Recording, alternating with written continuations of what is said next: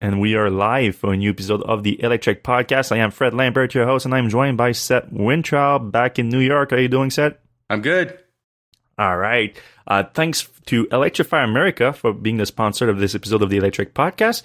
They have the largest public fast charging network in the U.S. We're going to have a little bit more to say about them later on the show. Stay tuned for that. But thanks, Electrify America, for sponsoring the show. All right. We'll jump in the news right away. We are going to start with Tesla news, our usual format, and then we move to we have a bunch of other things to discuss too this week. But first, this article went viral for some reason yesterday. I didn't think it was that big of a deal, but a lot of people were interested in it because of the context around it. Is Tesla sent an ultimatum? That's how you say that to buyers in the U.S. Who keep delaying deliveries. So a source at Tesla told us that. It's affecting about 2,000 orders or so, like in the low thousands of orders that have been placed. And it's for people that have been delinquent on taking deliveries for a while. We're talking 6 months and more. We did share an example of the automated email that Tesla is sending those buyers. And it's basically, we found that you have an order on the books with us and you've been refusing delivery once or more, and again 6 months or more, and they are giving them an ultimatum to accept delivery by December 2nd, or they will cancel the order. So now, why would someone be delaying a delivery, and why there'll be so many people delaying delivery that this is an actual news story? There's a bunch of reasons for that. The one that makes the most sense, where Tesla is obviously not to blame, is that there's some people that are just they want a Tesla and they can afford it really. So they buy it, they place the order, but when it's time to pay, they fail the credit score for financing, or they just cannot get the money together. But they still hoping that to get the car. And so they ask Tesla not to cancel the order when they cannot take delivery. Tesla give the car to someone else, but it does screws with Tesla's logistics, especially at the end of the quarter. And then we know that this is a big one coming too. It's the end of the year. Tesla is trying to beat another delivery record, so Tesla wants to clean up their delivery schedule for the end of the month. And by forcing people that have been known to delay their deliveries, it's going to be easier to plan that out. But now there's another context to it too, because there's the tax credit that's most likely coming back in 2022, starting in January 1st, if you take delivery January 1st. So there's a bunch of people that have been delaying deliveries in the US in order to get it January 1st or after January 1st in order to potentially take advantage of a $7,500 tax credit. And these people are playing a dangerous game, if you will, where they have their order on for a while, and we know that Tesla increased pricing a lot this year, so they don't want them to cancel the order, because then they would not have access to that lower price that they have it when they ordered it. And on top of it, they want to also have the tax credit, so they want their cake and eat it too, some would say. And for those people, Tesla is also pushing them to close in that now, because they don't possibly know what's happening too, and they want, again, it's also part of the logistic thing, but they also don't want people gaming the system like that, I feel like. Is it how you see it, Seth? Yeah, so my neighbor, this guy, I wouldn't call him a friend, but like a guy in the neighborhood, he knows I'm a big Tesla guy. He's been kind of bragging about his ability to keep pushing it further and further, and he got this letter. I didn't find out until like after you posted, but he was like, yeah, I got that letter. And I was like, oh my gosh, what are you going to do? And he's like, I'm just going to try to push it till January. And I was like, oh boy, like you're going to have to rebuy your car. So he's trying to keep pushing it, but I don't know. It doesn't sound like that's part of the game plan here. At the management level, it sounds like Tesla is really pushing to respect the new policy. But this is like an automated system. They send this out to people that are qualified based on the criteria that we just discussed.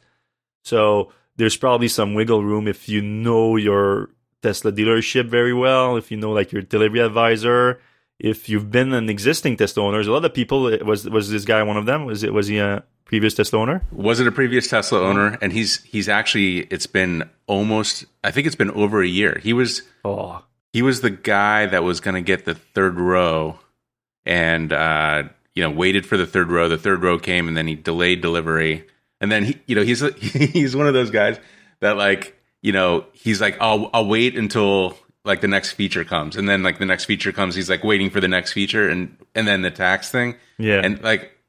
And me and another friend have this kind of running joke about him that like he's never going to get a car. Like he's going to be dead before he actually can buy a car because there's always going to be another update. There's always going to be something in the future. And now it's kind of a game because I keep telling him about what's coming. And he's like, oh, I'm going to delay it again. So you tease him. He's like, you should wait for this feature. It's coming. So the challenge is now, like, I'm trying to, like, see if I can get him to never get a Tesla. Because you guys have bets going on this or over under? It's kind of just a running joke. But, like, the idea is, like, I keep on enticing him with, like, upcoming features that we find out about, like, something in China or, like, something in the code or whatever. And he's like, oh, I can't buy before that. I need to wait for that. Well, I don't feel too bad for someone doing something like that, but there's situations that I admit are a little bit weirder, especially with the new Model S and X, like deliveries. Like the Tesla is like pushing people to take deliveries now, and after like, for example, the Plaid Plus that didn't happen, and like now someone was like had a Plaid Plus order, and then Tesla switched them to a Plaid regular order, which doesn't have all the same features that were promised, mainly the range. And someone are like waiting for Tesla to actually release the Plaid Plus, but like that's just a bet that they're doing because they don't know if that's ever going to happen. So if I think for the Model S and X, people that have been delaying orders. Well, I doubt that anyone has been delaying themselves orders for the Model X since deliveries just started. But for the Model S, I think they get reimbursed at least the non-refundable deposit that you have to put. Like it's $100 non-refundable deposit now. So if you delay delivery yourself, you're responsible for that. But Tesla, I think, is waiving that for those since they are. It's not completely their fault. They're not getting the car that they wanted, really. But yeah, that's an interesting situation that's going, and I think we're going to see it fold out over the next months. And so a lot of people, it's going to be a weird type of balance that Tesla's going to have to do in the U.S. For the rest of the month with people that expect the tax credit to come, but I don't know what's happening right now with the Build Back Better. That's still in Senate. I don't know. We haven't heard of any modification regarding electric vehicle so far, but it might be weak still, right? It's not. I don't even think it's a done deal because that Manchin guy, seems kind of like a lunatic. He is not in favor of. Well, he's not in favor of union stuff, but I don't even think he's in favor of incentives for vehicles. So, like, there's going to have to be some kind of thing. I don't think it's a done deal by any stretch of the imagination. Well, he's not for any tax credit for electric vehicle. That sounds like someone else we know, Elon Musk, right? Let's jump to that news right away since it happened this morning and it's on a lot of people's mind. It's a strange situation. So Tesla was reported having withdrew their application for $1 billion subsidy from the EU for their German factory, specifically for the battery cell production at the Gigafactory Berlin. So we know that Tesla has been deploying battery cell production capacity there in order to supply the new Model Y with the 4680 cell, enabling the structural battery pack architecture, the new architecture that they're deploying on the Model Y. But and that was a big one, and we're talking about $1 billion. It's a huge fund that the EU released and the government, and Tesla was primed to be selected for 1.14 billion euros. So that's over $1 billion US to help build that factory, which we know it's a giant one because they are planning for 100 gigawatt hour of production capacity. This is massive. But today, the German economy ministry confirmed that Tesla withdrew their application. While insisting that the battery factory is still planned there, it's just that they won't expect any funding from them. And then someone on the Tesla Twitter posted it as, this is good news. This is Tesla refusing to get subsidies anymore. They can do without. which is an interesting comment to make. And then Elon responded to that comment without directly addressing it, but he said, "It has always been Tesla's view that all subsidies should be eliminated, but that must include the massive subsidies for oil and gas. For some reason, government doesn't want to do that." So now the comment is being reported as Elon is saying, at least that's how the media took it. Like, I've seen a bunch of the way that the media reported the news, and it's like, oh, Elon is saying Tesla withdrew the application because Elon is saying that we don't want it. It's not as clear if you just read his comment. It becomes clearer if you look at the first comment, which suggested that, and him not disagreeing with that. But it sounds strange because in his comment in itself, he says they should eliminate any subsidies, but also eliminate the oil and gas subsidies. So it sounds like he's okay with Tesla still benefiting from subsidies as long as the oil and gas industry still get them, which, in my opinion, is perfectly fair game. I agree with him.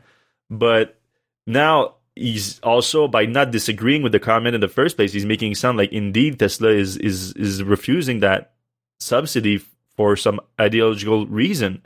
Which sounds strange because what does that mean? Or are they refusing all subsidies now for ideological reason? Are they refusing the most likely $7,500 tax credit that's coming in the U.S. if, like you said, if Manchin agrees with it or whatever?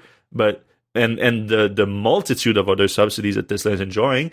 And I'm not saying that as a bad thing, is because I agree with him that the fossil fuel industries have been enjoying massive subsidies for years. That makes no sense, and it's just fair play that the EV industry get the similar thing, or even better, really, just to represent their benefit on the environment.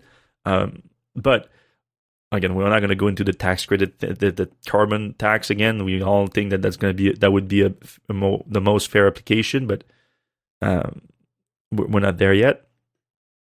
So I had, when I read that, I had a hunch that there has to be another reason than what Elon is saying here.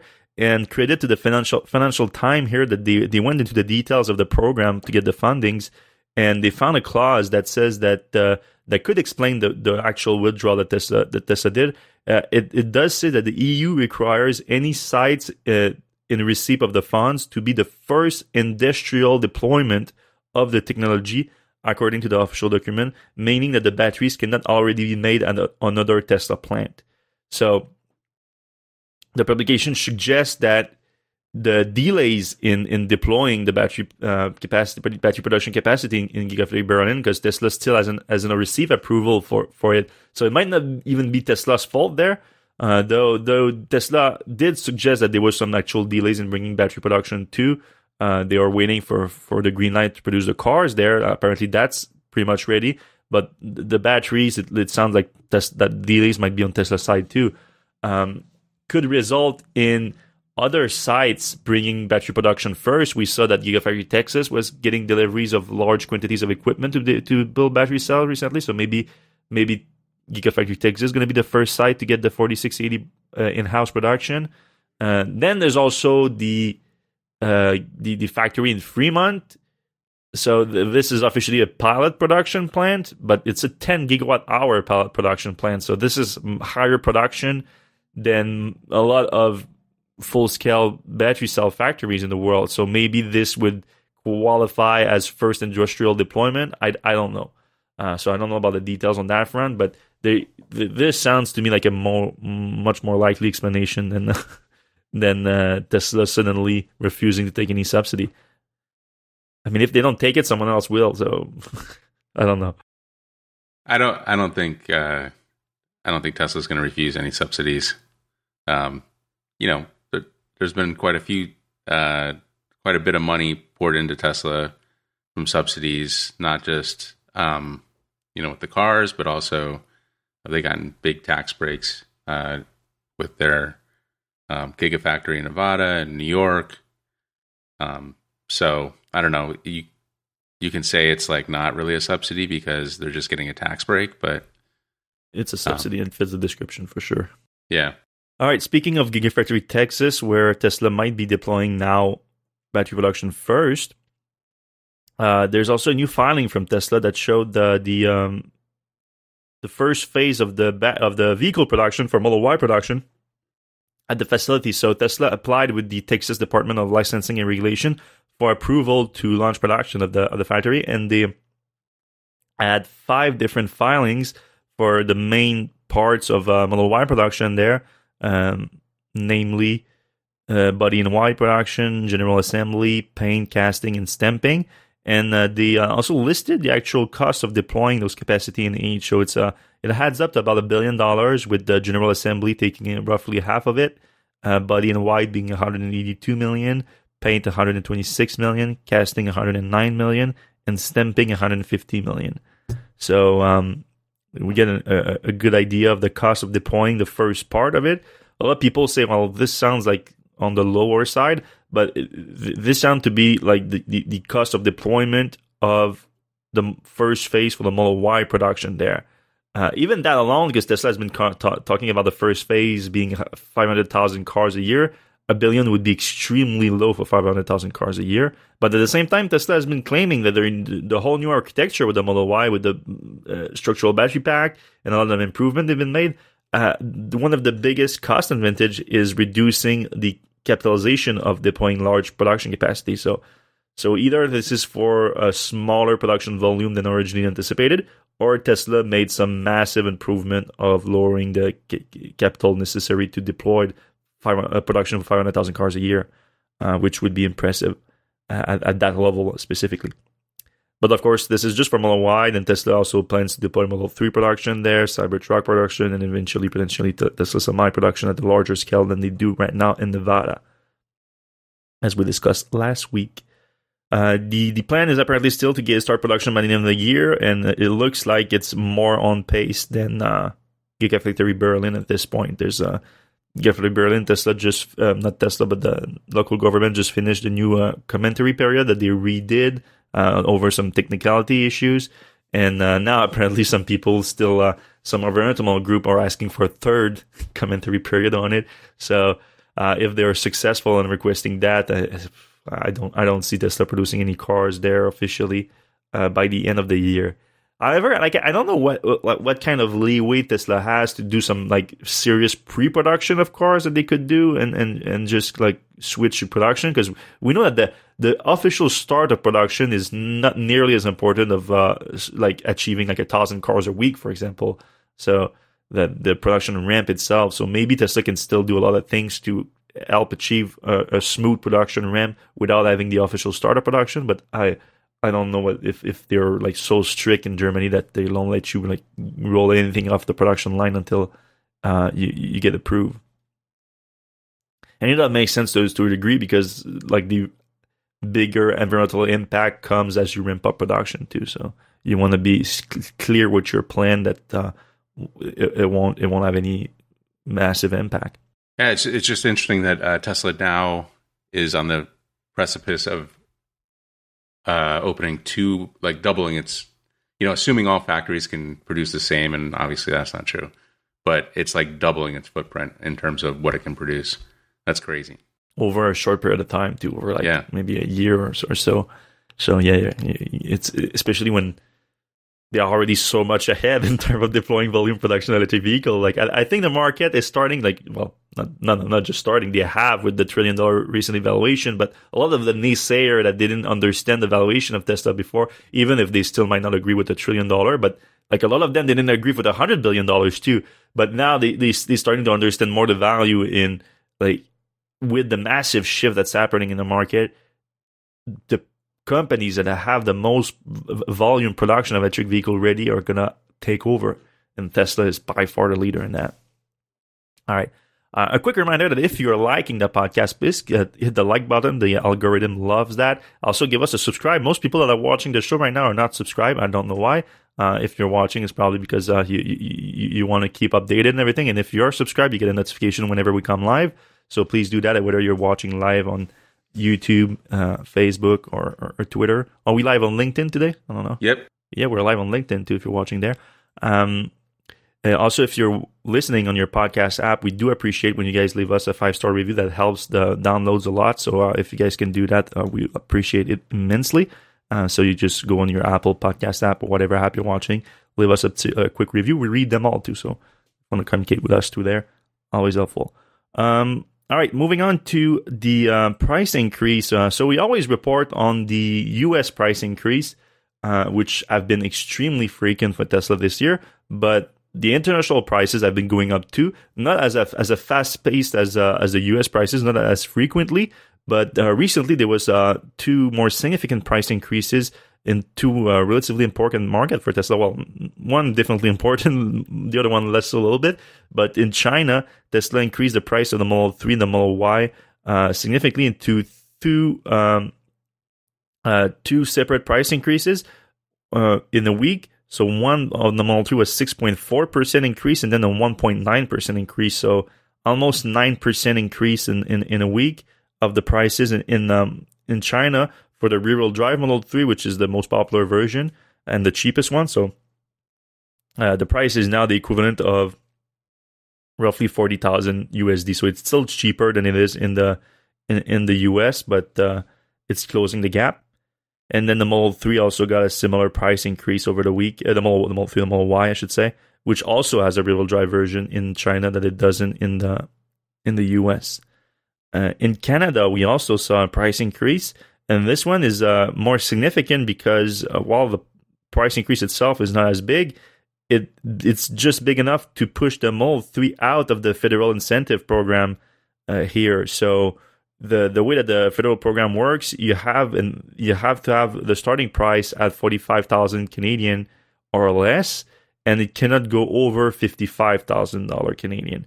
And Tesla was already gaming the system a little bit, not a little bit actually. They were completely gaming the system by releasing a version of the Model 3 that was easily software locked. So it was just a regular Model 3 rear-wheel drive, but with a bunch of features that were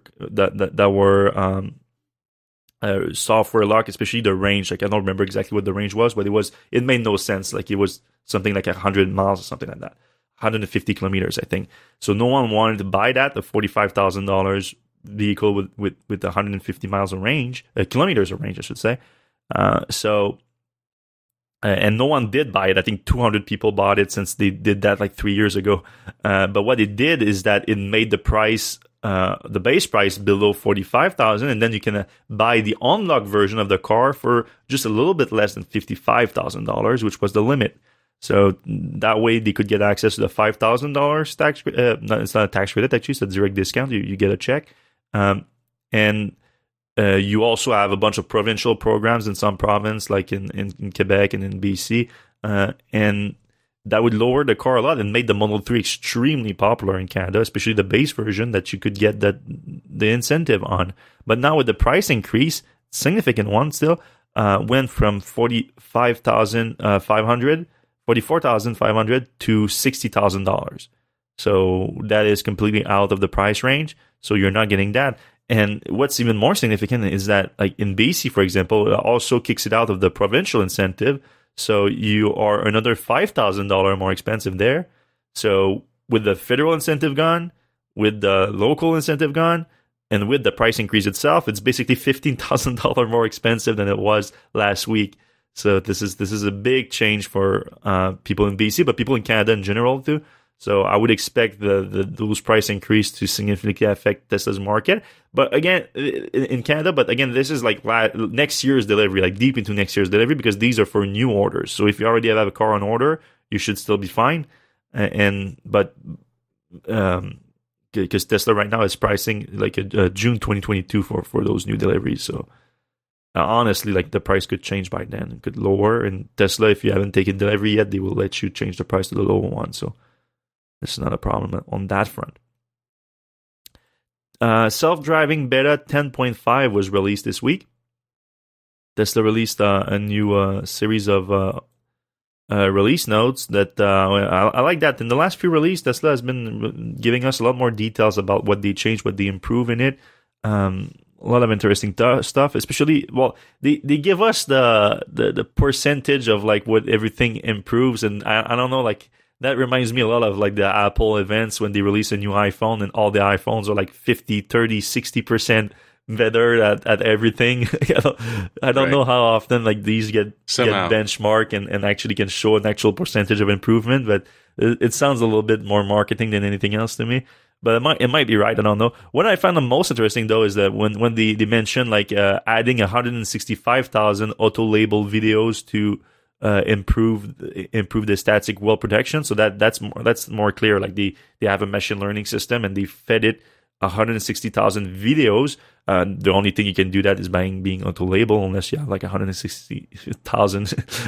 No, maybe not, but you have to have thousands of labelers, which actually Tesla has. I think they disclose having 2,000 labelers. I think, which is a significant number of people just labeling.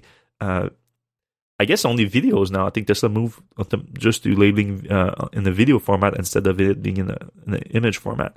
But that improved the static well prediction, which, I mean, in the version that I've tested, the 10.2 was already massively impressive. Like Tesla's capacity to detect the world around it is extremely good. So it being off 30% from this update is already like a big improvement. It's a decision making that I've been a little bit less impressed by.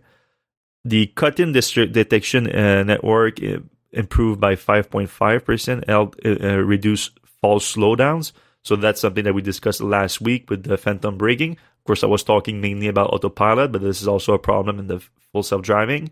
So what this implies here is that a lot of the false slowdowns, which another word for phantom braking, I guess, have been due to detecting a vehicle cutting in on you while it wasn't, which I explained it on last week's podcast, but I've had this experience specifically. But also some phantom braking I feel are not related to that unless they're somehow detecting a cut in from a completely invisible vehicle.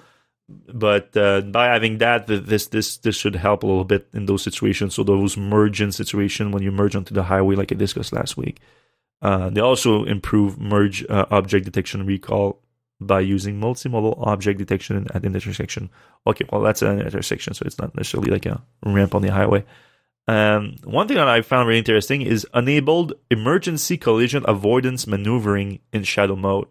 So this sounds a little bit wild here, which sounds like the car. I mean, we've already seen the car do that in real world scenario, especially on autopilot. There's been a ton of videos of like the car like saving yourself and everything, but it's rarely like wild maneuvers, like really like strong steering changes. Can be like quick steering changes, but not the ratio at which you can turn is limited in autopilot. Probably not in full self-driving because the car has to do like full turns and everything, but at higher speed maybe it's limited. I don't know all the specific of that. But what it sounds like is the car now is going to be able to do more extreme maneuvers to try to avoid collision, which humans do sometimes in touching wood, not too often, but if you have to, you have to. Now the car won't do it because they do make it specific to shadow mode. So this new feature will run in the background of your car, and if there's a scenario where it could try to do that, it will do it in basically a simulation. Like it will activate it and then send the data back to Tesla and be like, hey, we could have done that there. We didn't do it because it's in shadow mode, and the driver did whatever they had to avoid the accident. But here, what would have happened? So let's work with that information. So I thought that was interesting. With that update, there's something else that happened to the full self-driving beta program, is that Tesla added one thing to the warning when you accept the update. We already discussed the full page. Like you can check on Electrek. We have the full warning there. And it was I felt like it was a very good one. Tesla was like didn't pull back any punches. They made it clear that you have to be extremely careful, that the car can do the wrong thing at the worst time. Very fair warning in my opinion.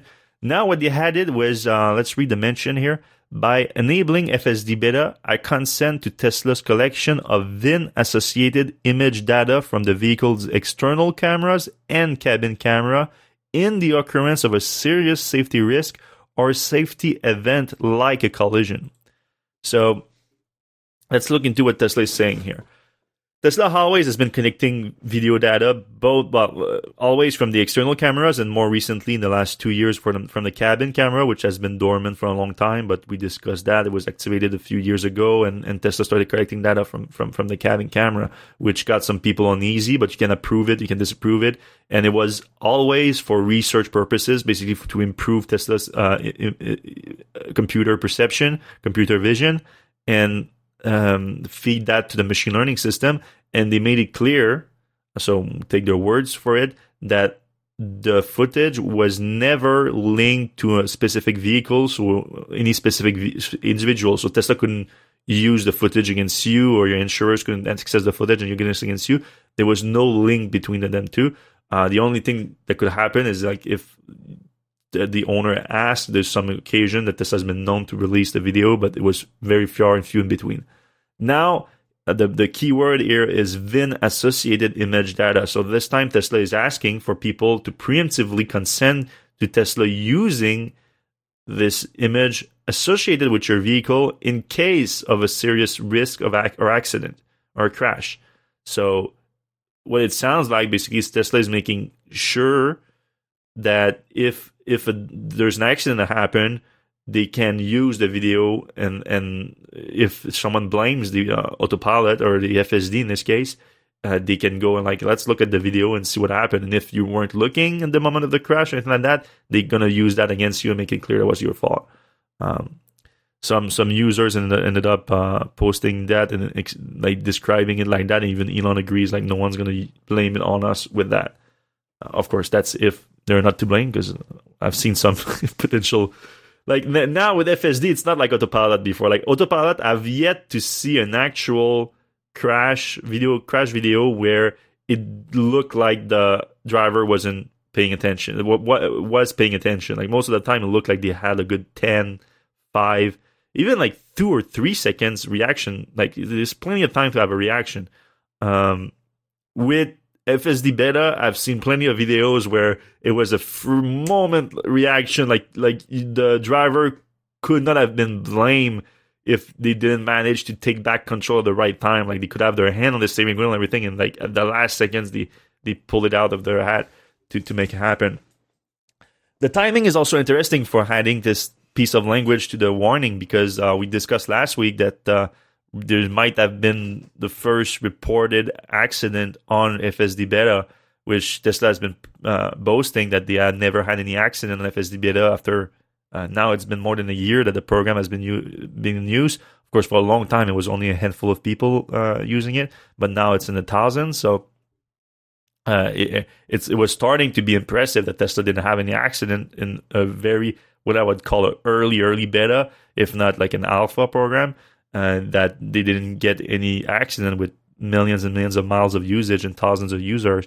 So, but last week we reported on someone posting a NHTSA report where they claimed that they were using FSD beta and they had an accident where they blamed the system and not themselves for the accident. So Tesla adding that with the preemptively asking for consent, Tesla could have more ammunition to defend themselves, basically.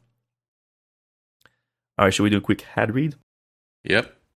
This episode of the Electric Podcast is brought to you by Electrify America. Electrify America now operates the largest coast-to-coast ultra-fast charging network with more than 650 charging stations, and it's growing. It currently has plans underway for around 800 total charging stations, with more than 3,500 chargers to be completed by December of this year.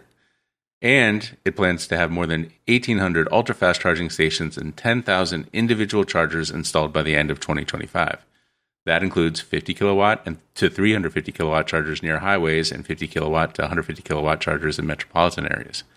The newly launched Electrify America mobile apps now offer contactless payment along with CarPlay and Android Auto integration, and you can save up to 25% on charging with the new Pass Plus subscription plans. If you're an EV driver and want to learn more about Electrify America and its growing network of charging stations, find out what they're up to at electrifyamerica.com. That's electrifyamerica.com, or hit up the link in the show notes. Thanks again to Electrify America for sponsoring this week's show. Yes, thanks, Electrify America. If you guys have any questions, please put them in the comment section right now. If you can put them in all cap, or at least a question in all cap before you ask the question, that's going to be easier for us to scroll through them at the end of the show because we're going to answer them all if we can. All right. Tesla launched a new $20,000 carbon ceramic brake kit for the Model S Plaid. So, quite the new kit here. So we've been expecting a lot of track-ready accessories to come to the Model S Plaid since the release in June. The car is already plenty impressive by itself, stock, but the kind of power that you get from that, like it wouldn't make sense with Tesla to make a track-oriented package for it. And we've seen them test them on the racetrack more recently on the Nürburgring, but also we've seen them on some tracks in California over the last year. There's been some prototype of the Plaid that was featured, some aerodynamic performance and an active spoiler, and also some bigger brake pads, which are greatly needed when you can reach like 200 miles an hour and 0 to 60 in 1.99 seconds. So this kit here gives you carbon silicon carbide front rotor. Same thing in the rear rotors. Then you have forged front calipers that are 6 piston in the front, 4 piston in the back. The caliper mounted parking brakes and high performance brake pads and fluids all around. The Tesla launched it on their site today, but they launched the price and everything, but they said that it will come mid 2022. Right now, they're just collecting emails. They're not collecting any deposits for it, so it sounds like it's early, just gauging interest for it, which makes sense because at $20,000, that's a lot. Yeah, you're gonna want to. It's the cost of like a car. Yeah.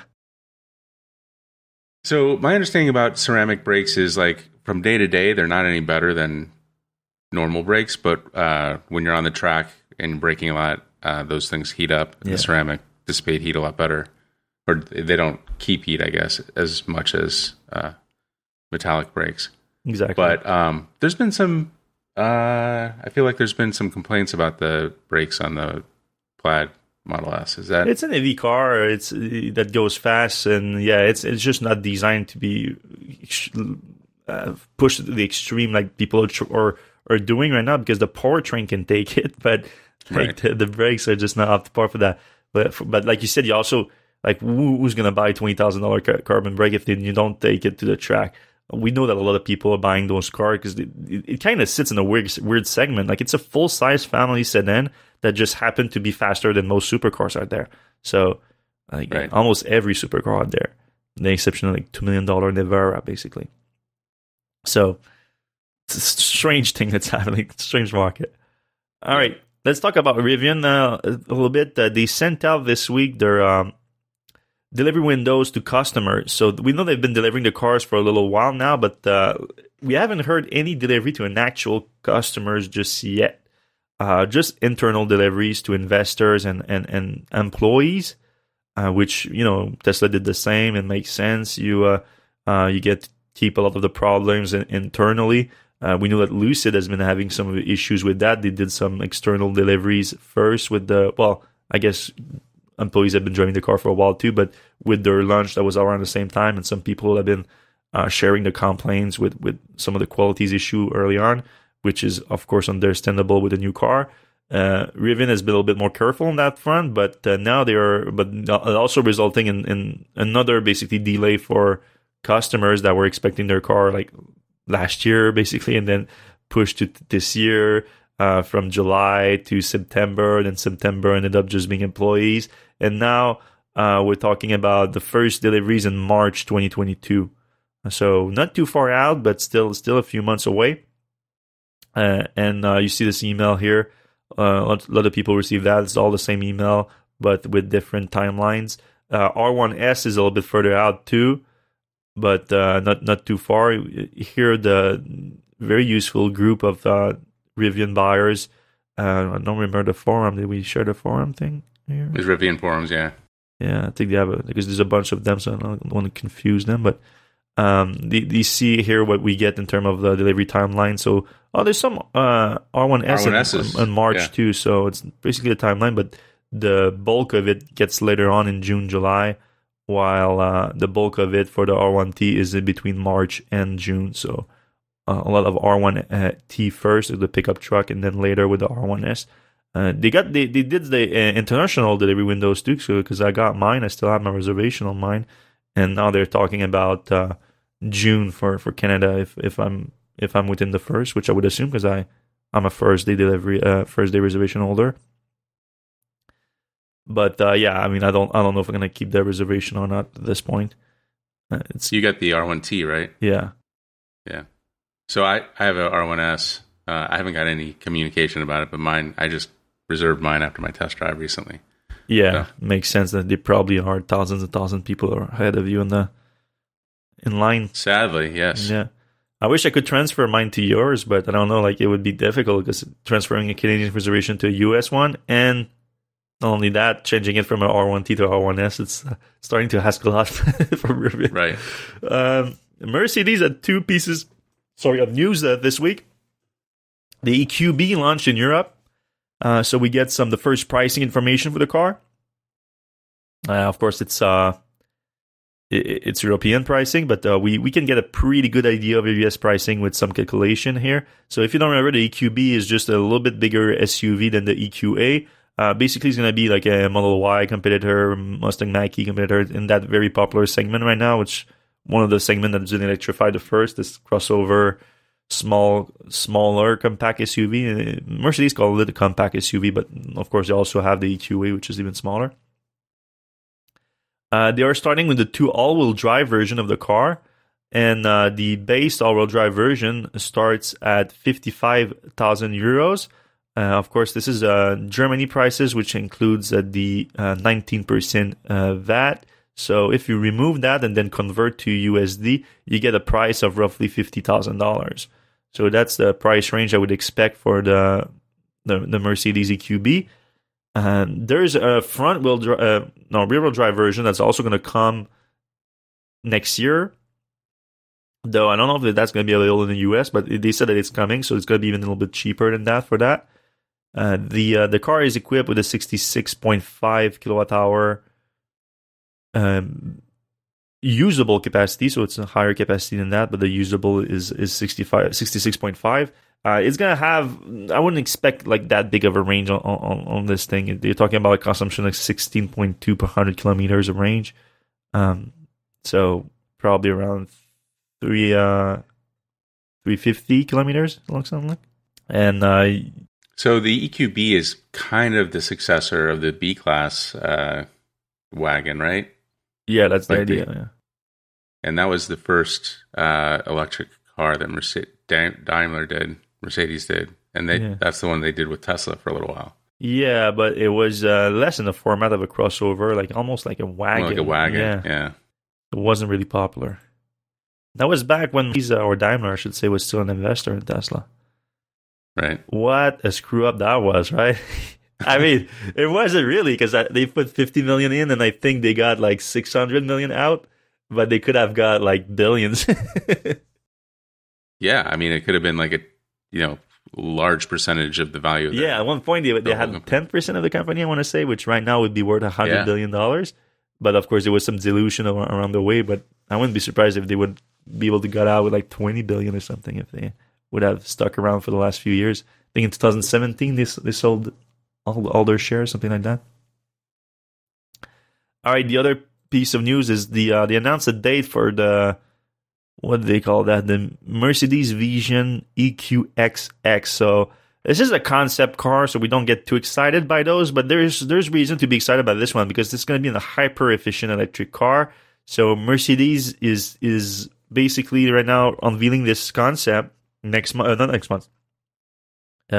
3rd. So it's coming January 3rd now. They just announced the release date, unveiling date. And it's going to be a car that's going to showcase the next-gen platform, electric vehicle platform for the brand with a focus on efficiency. So we just discussed, like, they have like a 66 kilowatt-hour battery pack, but usable capacity. They have a large buffer because they're being more careful. So these things are not that efficient, those cars. So the next gen is going to be more efficient, 20% higher energy density in the battery cell. That alone is massive improvement, really. And then they want to do the same thing across the entire powertrain. some aerodynamic improvement. We know the EQS has been quite a success in terms of aerodynamic performance. They want to translate that into the other version of the next gen platform. But this car here, they're talking about a compact car. I mean, I don't even know where it would fit on the Mercedes-Benz lineup. But they released this new picture here that gave us a better idea of the car, and it almost looks like not just a compact car. It looks like extremely narrow. I want to say almost like the Aptera, really. But I was thinking the same thing. Not quite, but yeah. Yeah, but it'll be interesting to see what they do here. Because is it going to be, the cockpit looks kind of small. It's going to be kind of like a two-seater or something? Yeah, it looks like it could be like almost a sports car. I don't think it's going to be quite as extreme as the Aptera, like no three-wheeler for sure. It's going to be more of a normal-looking car, but still quite impressive. You're talking about a real-world useful range of 620 miles, so over 1,000 kilometers here. So this is quite significant. Of course, they can cram a lot of batteries in there, especially if the energy density is increased by 20%. But the idea is they're going to showcase a lot of the efficiency technology that they're going to release in the next-gen platform that's going to power cars coming 2025 and later. So it's still a ways out, but it's interesting in my opinion. All right, should we jump into the comments? Yeah, if anybody has any more comments, let us know. They're kind of thin today. So Aim Higher says, at what share price would you consider buying Rivian stock? Do you still have a Cybertruck on order? So I think we both have a Cybertruck on order. We both do, yeah. Yeah. But that's, it's just $100 thing. Share price of the Rivian, everything's kind of crazy right now. Like, let's look at them today, what it looks like. Probably 110, 20. Yeah, I mean, you had the opportunity to do it because in the US, and you have reservation holders, you could buy them. You decided not to for good reason. I mean, it was quite wild. It's $112 today, so 95 billion market cap. So my idea personally, and of course I'm a licensed financial advisor, and everything I say is a stock recommendation. I'm kidding. Everything I just said right now is wrong. So just if you want my humble opinion, as someone who's very invested in this industry, what I was thinking is, yes, this is high for a company that's barely delivering any vehicle right now, but I'm super hyped about Rivian. And they did raise an insane amount of money during the capital raise, like $12 billion. They already had a good coffers already, like full of cash. So they're in great position. So the market cap is not that insane when you take into amount of cash. However, I think they're going to burn through cash like crazy. So my personal bet right now, because I would love to be a Rivian investor, but I find it to be a little bit expensive right now. So it's a bet that I'm doing that after one or two future earnings report where they show that they burn like billions of dollars of cash every quarter, maybe not $1 billion. Like if it's something less than $1 billion, that would be better. But I don't know exactly how much it's going to be. But it's going to be a lot of cash every quarter. I'm thinking that some investors might want to get out. They didn't already understand what's happening with this company. But personally, I think they're going to be fine, though. They're going to be able to burn through a lot of cash until they reach volume production and become sustainable financially. So my bet is that the price could go down a little, or at least enough for me to find it attractive enough to get in with those future earnings. But it's a bet. They might also, the Tesla game, they had a few bad earnings where they went on charming missions on their earnings call and were able to still get the stock up by talking about future outlook and anything like that. And RJ is a great leader and he's very charismatic too. So maybe he's going to be able to do that. And I wouldn't say it's a bad thing to do that because, again, I think future Rivian could be worth a lot more than that. But yeah, that's my 2 cents. Yeah, kind of in the same boat. I feel like they definitely have a future, but the price right now is just kind of crazy. All right.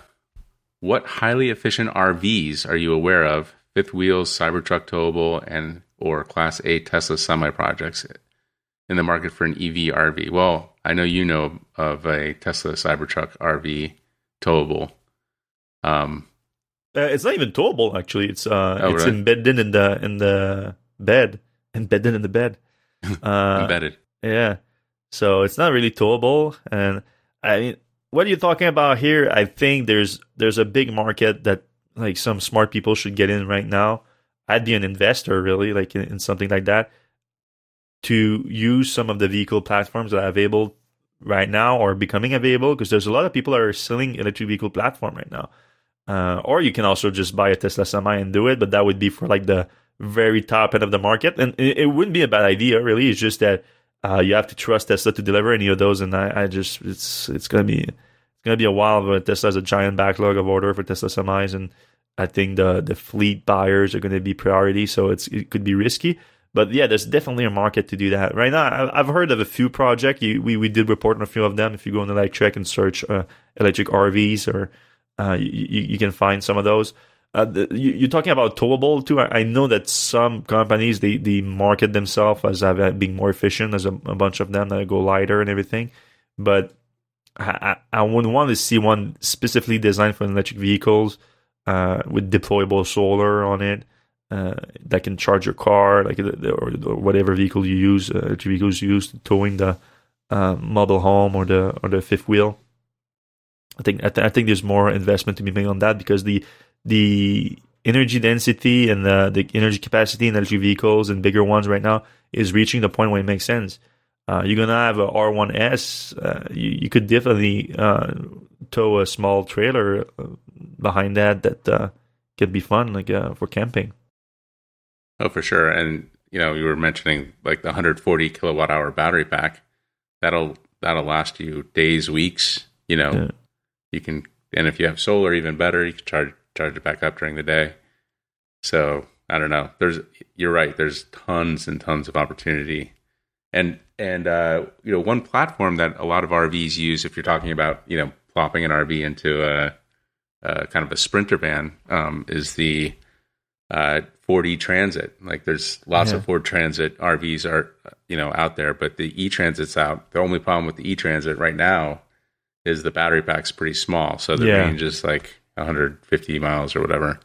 But you have a lot of Ford-approved companies that are using Ford chassis, not just for the Transit, but like for the Ford 250, for example. Right. And they are making electric powertrains out of them.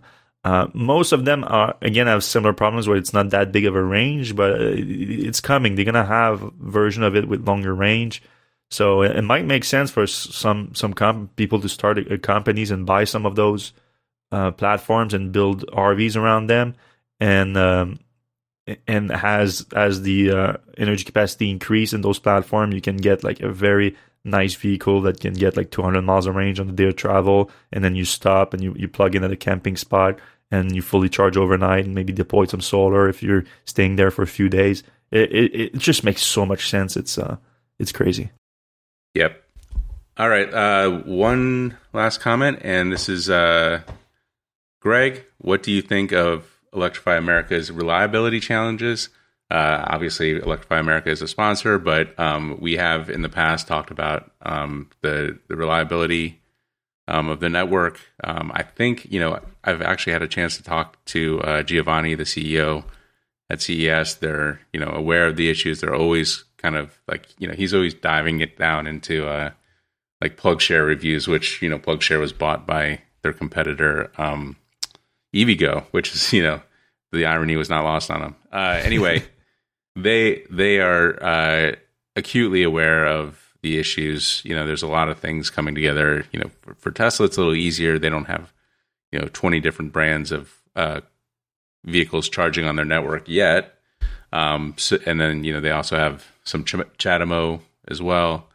So, only thing I can say is like I've also experienced in the past some issues at Electrify America, and like it's super frustrating when it takes forever to get your car charged. But they're making great strides. The app is super easy. They're the only network that has plug-in charge right now. So like if you have a Mustang Mach-E or a Porsche Taycan or soon a Volkswagen ID4, you just drive up to the thing, plug in, and you're charging. So, that's kind of my take. What do you think? Yeah, I mean, it's a problem with anyone. Like I had a road trip last weekend too, and my Tesla, and I each of the supercharger station that I looked at between here and where I went to in Mauricie, they always said that a few stations was out of orders. And then I got to one supercharger in Drummondville, plugged the car, and it said there was 2 station that was out of order. And Tesla didn't have any signs on them, but the light in the Tesla, the Tesla is lighted on the supercharger, was out. So I assumed there was those 2, and then so I didn't park in one of those 2, and I was charging perfectly fine. But then a car came right after me, and they saw the same thing, so they were like, okay, I'm not gonna park in those 2. But then they parked in the one that was lighted, and it didn't work, and they had to park at 3 different ones until one actually worked. So it's not just an Electrify America problem, but they know it's a problem, and they know it can be sustainable long term. You have to improve your reliability. So they look at the numbers, try to reduce downtime as much as possible. So we're gonna have to give them some slack on this and try to, well, not give them some slack, report them when they're down. That's definitely helpful. So, but it's gonna have to improve over time. There's no doubt. Yeah, and if you want to let Giovanni know, all you have to do is go into the PlugShare app and he's reading it. So yeah. All right, that's it in the comments. All right, we appreciate everyone listening to the show this week. Big thumbs up if you like the show, and we're gonna see you same time, same place next week. Have a good weekend, safe week.